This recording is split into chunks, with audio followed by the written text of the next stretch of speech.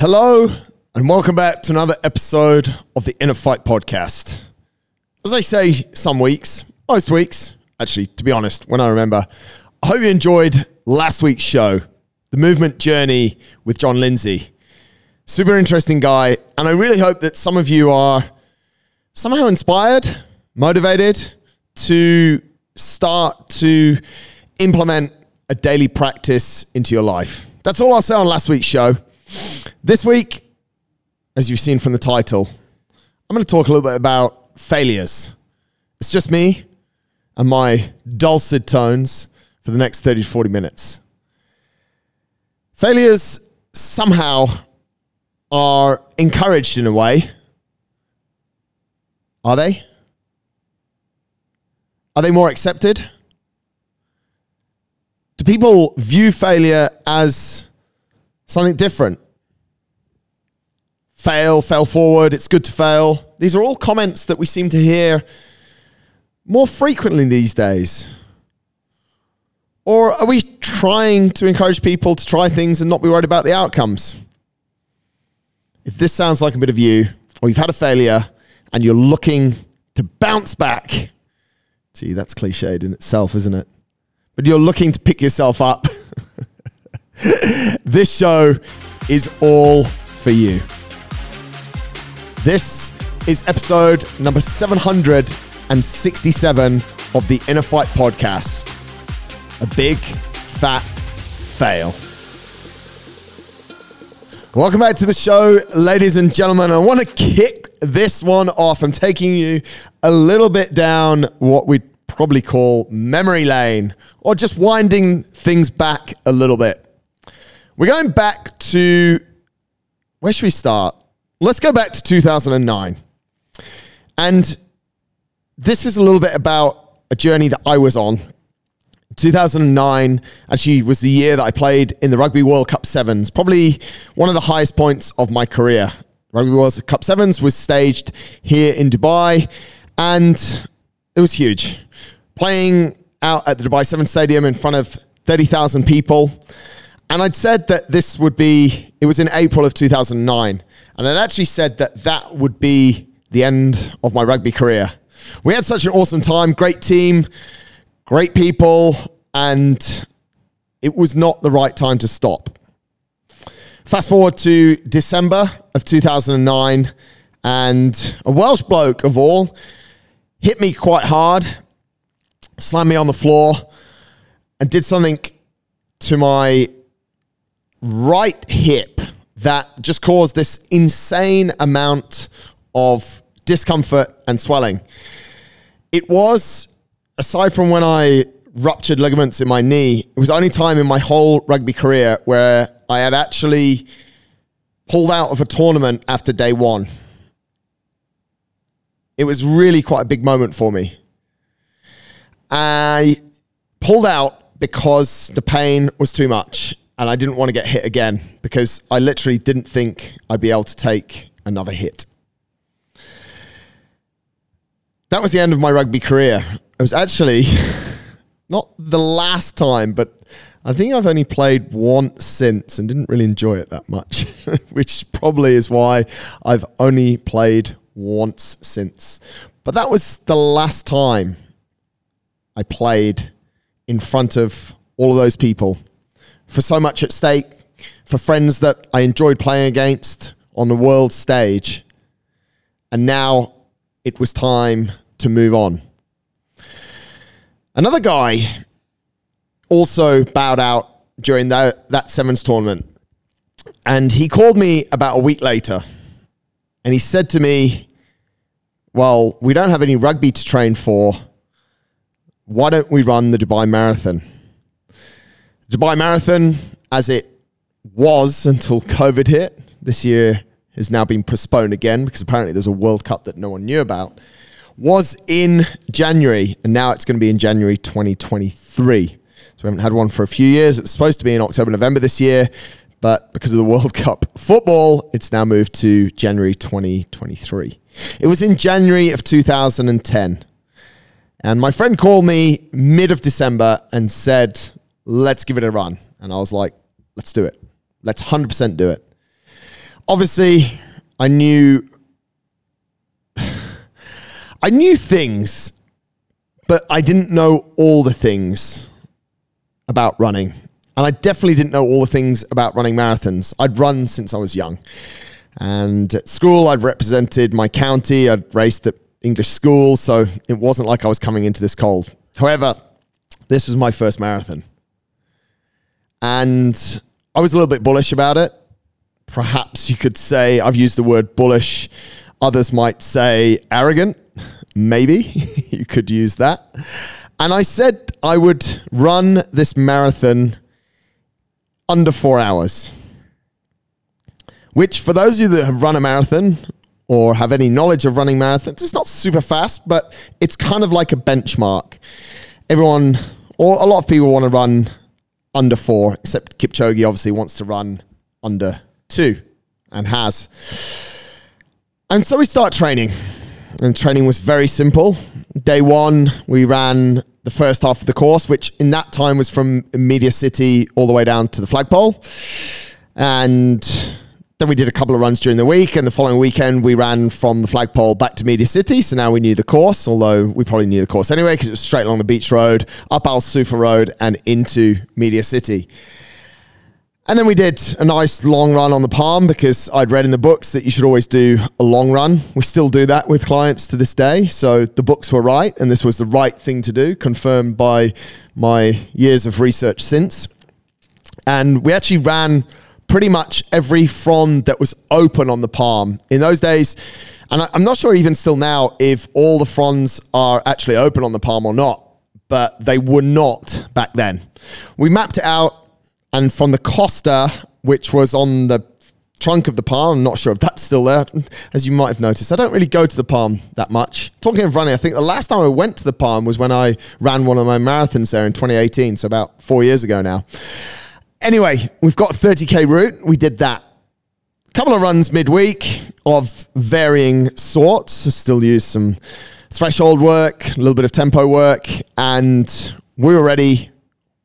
Or should I say, I thought we were ready within a month to take on the 2010 Dubai Marathon with the aggressive time of sub 4. It wasn't quite as big as it is now, but there was quite a few people at the race, and they set off the pros at the start, and then my friend and I were nervously awaiting with the masses, and we were in a zone of about 4 hours. As the gun went off, it was still dark. It was actually quite cold, and for Dubai, and I remember not seeing my friend from the start. From literally 100 meters, he wasn't around. And I was like, well, we trained together, but I guess we're going to run this separately. I'd find out later on that he didn't make it too much past the start due to some gut irritation. So he never managed to complete his marathon. I'm not sure if he's actually done one to this day. I should find out. And the first half of it was actually absolutely wonderful. Run down to all the way down Beach Road, saw a few friends, family along the way. You turn down at the flagpole, or just after the flagpole it was in that day. And then you start your way back up the Beach Road, which the first sort of 10K was not too bad at all. I remember when it started going a little bit wayward, when I could see Burj Al Arab, and I thought to myself, I definitely need to walk a little bit here. Because if I don't, I'm going to end up in real trouble. So I said to myself, I'll get to Burj Al Arab, and then I'll have a little walk, and then it'll be about 8K, and I'll just finish the 8K. I didn't feel like I was getting much closer to the Burj Al Arab by each step that I took. I actually felt like I was going backwards, or Burj Al Arab was getting further away. And this went on for what felt like a few minutes, probably not too long at all, to a point where I said to myself, no, I need to just take 200 meters walk or 100 meters walk now. I'm not sure if that was my biggest mistake or the best thing I could have done, because I then started running again and I didn't get more than 500 meters and I needed another walk, and then I ran and then I walked and then I ran and then I walked. And it must have taken me I don't know how long. I don't really know how far away from Burj Al Arab I was. But I remember getting there and thinking, geez, I'm going to have to do this all the way up Al Sufa Road. But it's okay because it's only 8 or 9K. Anyone who has, and this is what had happened to me, hit the wall in a marathon will know exactly what I was feeling. 8 or 9K to us today as we record this show or drive along in our cars as we listen to this show is not really that much of a big deal. But 8 or 9K when you've already got 30 odd in the legs and you have nothing left is a slightly different animal. It was miserable.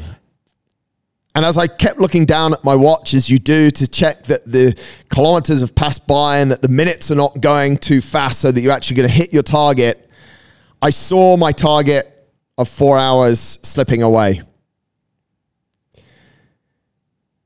With that thought came a mixture of emotions, but it wasn't quite real yet. And I said to myself, just keep going. We can still do this. We can still do this. As I crossed the line in 4 hours, 2 minutes and 26 seconds, I realized that I'd failed. I'd set a goal and I'd failed. And I had this real empty feeling on the finish line. It was almost like I'd achieved something quite cool, but I was an absolute failure because the target that I'd set, I'd not hit. And that was odd. Not because I'd always hit a target, but because I'd set a target and I wanted to hit it at all costs. And I tried and it was hard and emotional. And I was absolutely depleted, but I was stood there on the finish line on my own. And I just felt absolutely empty. And I swore to myself that I would never, ever run a marathon again.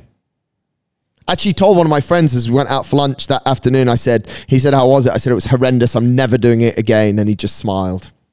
And if he listens to the show, he's probably, which he does from time to time, he's probably still smiling. And when I mention him now, he's probably smiling and laughing even more. But I'd failed. The first thing after playing rugby for so many years, after being on a big stage, playing in front of 25, 30,000 people, I'd tried at and I'd failed. But it was probably one of the best failures of my life. And it was definitely one of the failures that has led to what we have today as inner fight endurance and the ability to make so many people better at life through endurance sports. It was probably one of the catalysts in the birth of it. There was a number of other catalysts to where we've got to today along the way. And of course, a number of other failures. I'll come to those in a minute. To continue on the running journey, it was 2013 when I came across, or 2012, 2012, when I came across a lady that came to see me at the gym, the old gym. Old. Have I done enough olds? The third gym that we're in. We've actually worked out of 7 different gyms across 18 years. Wow. We've been playing this game for a while now. That'd actually be an interesting show in itself, the timeline of Inner Fight. Anyway, not today. And she came in and she said to me, can you help me with ultra running? And I said to her, I think I can help you, but I'm not sure about the ultra running. Can you tell me a little bit about that? I said, I know about sports. I know about sports science. I know a little bit about running, about strength training, weight training, call it what you will. I also know quite a bit about nutrition. But can you tell me the ultra running bit? And as we sat down and she started to explain it, I was mesmerized. I couldn't understand how she was going to go to the Sahara Desert and run for 5 days for 250 kilometers just with her backpack. It was just weird to me. And I said to her, I can use all the other skills so long as you're willing for me to learn a little bit on the ultra running side as we go, we could go on this journey together. And she said, yes, absolutely. I remembered as well when I ran my marathon in 2010 that a gentleman turned around to me and said, that's not actually a real marathon. if you want to know about a real marathon, come back to me later. And of course, with my tail between my legs, about 18 months later, I went back to him. I said, yeah, I tried that marathon and actually I was a bit of a failure. But what were you talking about? And then he introduced me to MDS, as did another client, Phil Gould, sent me a report of Marathon des Sables. And I thought to myself as I read these words and listened to these words that these guys said, and then coupled it with what Doris had told me about her plans for ultra running, I thought this is truly something quite unique, quite special, and something that it would be quite good to have in my life. But I need to get over my failure first. I need to set out and I need to run sub 4 hours, which of course, after a little bit of reflection and strapping on a bib in 2013 was quite a straightforward exercise. It was 2014 when I had another massive failure in the world of endurance, as I took on a 300-kilometer race, which has only ever been run once, the time that I did it. Transomania, starting just south of Muscat, going through the big mountains down there, and then finishing up with 140 kilometers across the Wahiba Sands, which, for those of you that follow the show for a while or been to Inner Talks or heard any of my blah, blah, blah, would know that I've since been back, run across it and fat biked across it, and I'm thinking what to do across it next. Bear crawl? No. Oh, that would be horrendous. There was a guy in lockdown that did the bear crawl in New York. A marathon or 100 Ks. Yeah, anyway. We won't be bear crawling across it. Transomania. 50 people started, less than 15 finished. And I was one of the less than 15 that didn't, or the more than 15 that didn't finish. So not only had my entry into the world of marathon running been a massive, fat, stinking failure, but so had my entry into the world of ultra running. I should have really just shut up shop, gone and, I don't know, played bowls. I was watching lawn bowls the other day in the Commonwealth Games. High skill sport. Maybe I should have just jumped into that. 2 big failures. Luckily, I mean, if luck's got anything to do with it, I was getting half decent at CrossFit and competing in CrossFit.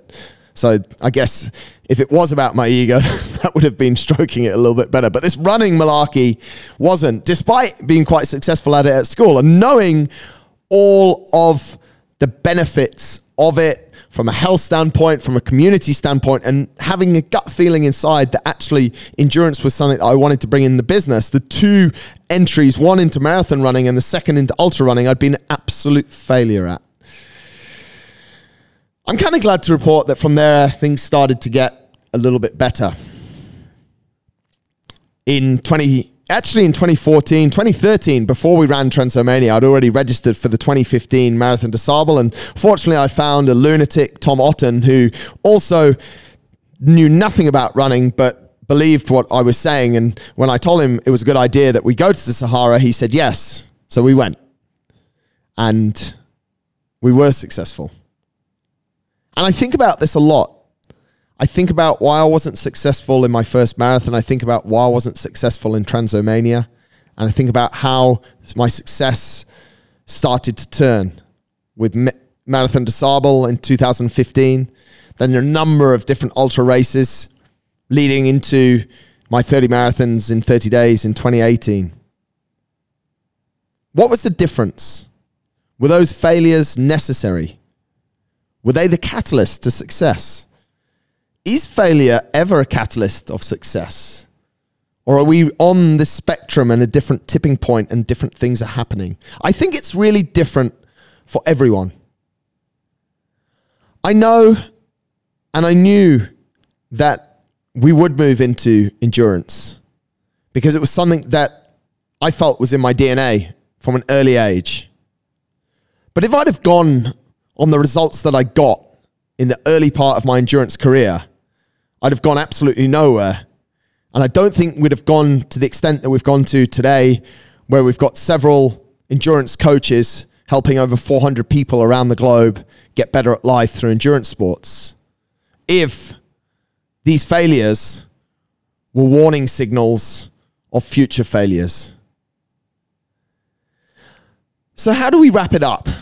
How does it all come together? I'm not wrapping up yet. I still need another 10 or 15 minutes of your time. So if you're getting out of the car, don't. Stay in it. And if you're driving somewhere, make sure it's at least 15 minutes. How do we put it together? How do we deal with these empty feelings? How do we deal with the feelings of that finish line in 2010? I don't know is the answer. I don't have a magic wand, but I want to share what worked for me. And in 2010, I probably wasn't as wise as I am now 12 years later. I hadn't read as many books. I hadn't spoken to as many people about how the world works. I hadn't had the opportunity to ask thousands of people millions of different questions out of absolute curiosity as I enjoy doing so much today. But I know the first thing that helped me, and that was having a little bit of space to think. And some days, not to think. I didn't rush into throwing my trainers away, although part of me wanted to. I still went out and ran in the few weeks after. I didn't plan any more races to right the wrongs. It took a couple of years before I entered my next marathon. Because I sat with it and I processed it. I think in the current day, and also it was the case in that day, that we want to fix the failure as fast as possible. And I definitely do think that in some scenarios, this is a really good way. For some people, they need to get back on the horse straight away. But for others, and I think I was in this category, they're just thoughts that I'm sharing. I think I was in this category. I needed a little bit of time. I needed to understand what it really meant to me. I needed to visualize what I was going to do and where it was going. And I think through the fact that Doris came to me, a few more endurance athletes were coming through the doors and we were talking about endurance things. And I was hearing about these great adventures. And then I was starting to connect dots of how these great adventures actually help to make people better at life. It then started to mean something to me. I don't think my first marathon meant enough to me. It was an absolute rebound from my rugby career. It was something to fill the time. Something like a what's next, just for having a what's next box to tick, if you like. And then I thought, well, do we go into things with failure in mind? And I think the answer has to be no. It's never something we prepare ourselves for. Sometimes with some athletes in coaching, we'll say, what happens if this doesn't go that way? What happens if that doesn't go the other way? But generally, we don't want to plant the seed. We don't want people to overthink things. So we never train the mind for it, which is a good and a bad thing, isn't it? Right? Because if we train the mind for it, the mind would then go to work to complete the picture. But if we don't train the mind in some way for it, then when it happens, the mind doesn't know how to react to it. And that's why failure is such an interesting thing. It's such a powerful tool, but such a dangerous tool, but such a beneficial tool. It's really strange. Number one, as I said, was to create some space. Through that space, and through a little bit more curiosity, or a lot more curiosity, I knew that what I'd set out to do was actually very possible. It's just the way I'd gone about it that was wrong. And this was the same application when I entered Transylvania in 2014. I knew that my approach was wrong in reflection. And this is why reflection is so, so important. Thinking about the way that I trained, thinking about the way that I approached the race in Transylvania, the equipment that I had, the type of training I did before I went in, even down to the shoes that I had. The fact that entering a 300-kilometer single-stage race was probably not the first type of ultra you enter. Maybe go 60, 80K single-stage race, and then maybe a multi-stage race, and then you can go into something that's quite as long as that. It was funny because people asked me why I was doing it, and I told them I was doing it to train for Marathon des Sables. They're like, this is 10 times harder than Marathon des Sables. And I actually didn't believe them until I went to Marathon des Sables. So when you sit back and you reflect, you can see where you went wrong. And if I hadn't have gone wrong, what would I have learned? Did I want to fail even if I could have my time over again now? Would I would I want both those failures? No, not at all. But they happened. And they happened the way they happened, and they couldn't have happened any other way because they didn't. And from it, with good reflection, we can always learn. Lots of people say that to not try to do something is a little bit of a waste. But then a load of other people will say, I'm not going to try something to do that I know that I'll fail today. But I don't know. There's certain things. Let's look at 200 kilo deadlift. If your current PR is 100 kilos and you try and pick it up, you're going to snap your back and you're going to fail. I think there's sometimes where a little bit of honesty and reality around a situation is obviously super important. But when the margins are a lot finer, I missed that 4 hours by 2 minutes, 26 seconds. It was probably the most painful 2 minutes, 26 seconds of my life. When the margins are smaller, is the failure okay? Or is it harder? It's an interesting one, isn't it? And there's many people out there that will have failed and will continue to fail. And sadly, a number of people won't create space, won't reflect, won't think. They'll do what I was talking about just earlier. They'll enter another race to try and right their wrongs, to try and confirm to themselves that they can run, in this case, sub 4 hours, which is fine as well. But I think there comes a point where if we don't take stock, if we don't create that space, then we'll not be able to continue to be successful, and we'll not be able to use failure to our advantage. So the failure of 2010 is one of the foundations of what we have now and what I have as an endurance athlete now. It fuels both my own personal interest, obsession of endurance sports, and it also helps us to guide and navigate with athletes in inner fight endurance, races that they should enter, times that they should aim for, failures that they will have, and how to overcome them. Would things have been different? I'm not sure.